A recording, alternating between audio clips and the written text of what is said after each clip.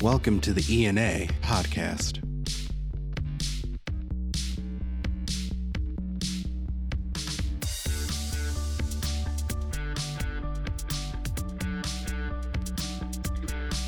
As our Director of Digital Strategy, Tommy Barbie just said, this is the ENA podcast. I'm Dan Campana, the Senior Manager for PR Communications with the Emergency Nurses Association, welcoming you back to the ENA podcast.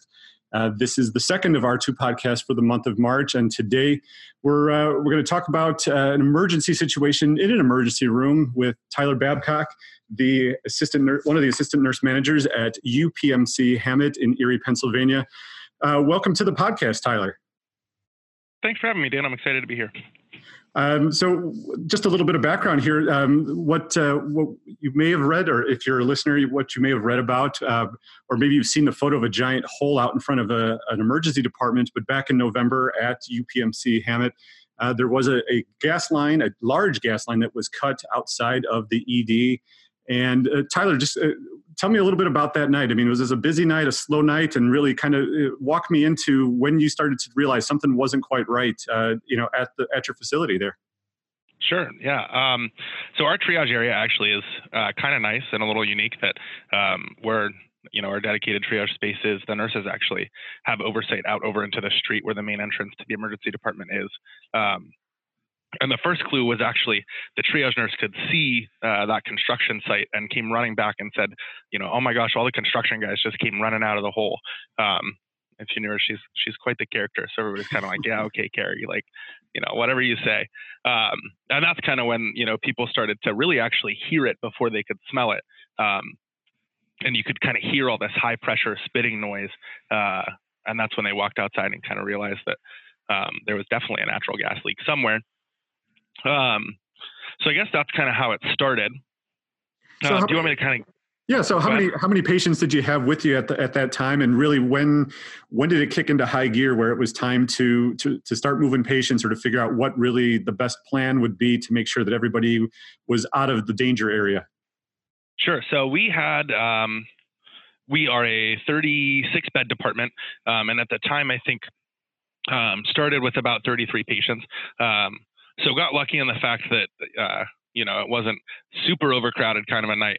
So we kind of started with that. The first call, was to the utility company, really, who made the kind of the decision that, hey, you need to evacuate your department, just based on the kind of the things that they were being told at the time. So that's kind of when the plan started to happen with that. So all in all, I think from the time that we recognized that gas leak to the time that we started to evacuate was about 7 or 8 minutes. Okay. Go ahead. I would say in that sense, really what, when you start to realize and you're being told it's time to move, is this about instincts? This is about training and planning that you've done previously? I mean, how do you communicate with the people that you're working with to start understanding how you need to operate next, even though you don't really understand everything that's going on outside, but you know that you have to start making some plans and doing some things inside? Sure. Yeah. So our charge nurse really kind of started once with that decision to evacuate. We have a dedicated charge nurse 24/7 that really kind of controls flow. So once the decision to evacuate was started, she kind of started to move that process along and identify which areas of the department would move, where they would move to, and kind of when they would move. Okay. So we started to divert kind of patients to kind of areas immediately outside of our department, but that would be far enough away that it was outside of kind of a risk zone at first. Okay. And she actually did a really good job and started to move people really by functional area. So we kind of moved waiting rooms to another waiting room in the the main lobby. So our waiting room moved to the main lobby, and then we started to move some of our other places, our patients, to areas like the PACU and the cath lab as well. Since it was about 6 o'clock at night, most of those areas that are, really kind of busy during the day had started to die down and had the available space. So we started to move those patients to there so that we could continue care. Okay. So in terms of sort of looking at the level of care that the patients that you had, was there sort of a triage within the triage of, okay, well, these are the patients that are most, at the highest level of care right now, so we need to take them somewhere first, or how did that work? Yeah, so everybody that was already in a treatment space back here were the first patients to really move, so that we could continue their care. And as ER nurses, we're really good at triaging and sorting people. So that was kind of the first thought was, let's move people based on their acuity. We know that the cath lab has all of the capabilities to monitor people if they need it. So anybody that required any sort of a cardiac monitor was automatically headed to that area because we knew that they had the capabilities to do so. The PACU was a little bit more of an open bedded area. So we started to take the patients who, the ESI level 3s who still needed some resources, may have needed a little bit of monitoring, but might not have needed the cardiac monitor per se. And they were transferred to that area because we knew that they had the resources that those patients would need as well. Okay, so that's the people that are already in care. You talked about moving waiting rooms. What's the mood in that waiting room? Are people who have been waiting now, are they getting a little antsy, or is there any sort of panic or any concern among them that they're starting to smell things? They can see that there's a different buzz of activity going on within the ED. How were those folks managed? So they actually, like I said, we moved really all of our waiting room patients to the main lobby, which has, enough space to accommodate all of them. And surprisingly, everybody was really optimistic, and they kind of melded in with the team and were really helpful and kind of moving themselves, and were very understanding of the situation. We kept them up to date as much as we could as far as what was going on. And I think that the mood was really kind of, I guess I don't want to say optimistic, but everybody sounds comfortable, right? Yeah. Okay. Yeah. Nobody ever panicked, which I think was nice too. Okay. So you mentioned before we started here, you've been there for about 10 years. You've been an assistant nurse manager for about 4. Have you encountered any sort of, disruption to your day-to-day flow, in an emergency type situation like this before? I mean, how were you prepared for what was going to come, once you got the word you needed to start making some moves with patients? And I think that that's a really great question. In the 10 years that I've been here, I don't know that I've ever interacted or dealt with a situation ever quite like that. And quite frankly, in the next 20 years that I'm here, I think I'd be okay if I never had to do that again. It really did go very well. I think we do a really good job at kind of planning for that external disaster and planning for what we're going to do with the mass influx of patients and what we're going to do during MCIs. And I think as emergency nurses, we do very well at that. But I don't think that we really spend a lot of time focusing on those internal kind of emergencies and what you're going to do with that.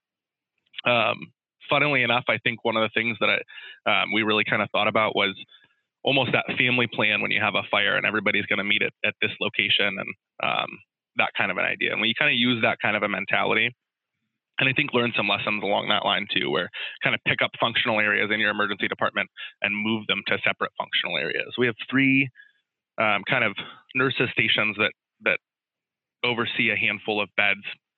They kind of split themselves into natural sections, and kind of picking up that entire area and moving it to another one was something that I think that we learned to make sure that we kept people kind of in line and organized.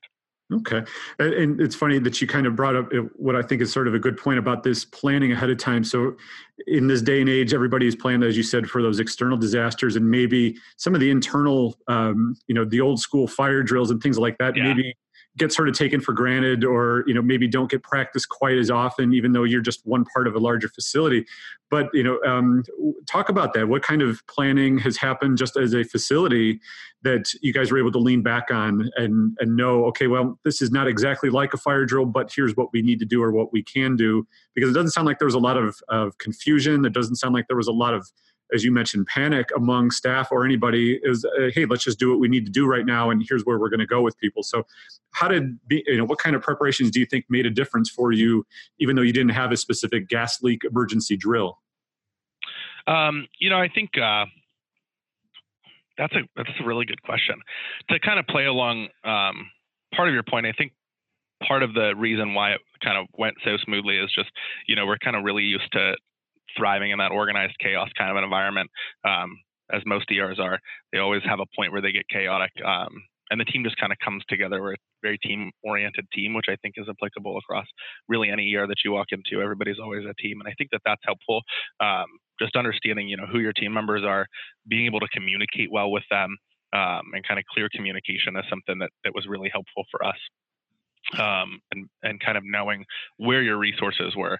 I think those are the things that were helpful. I think the things that we've learned after the fact, obviously, an after action review and kind of drilling down into the timeline to see everything that happened and learning from that.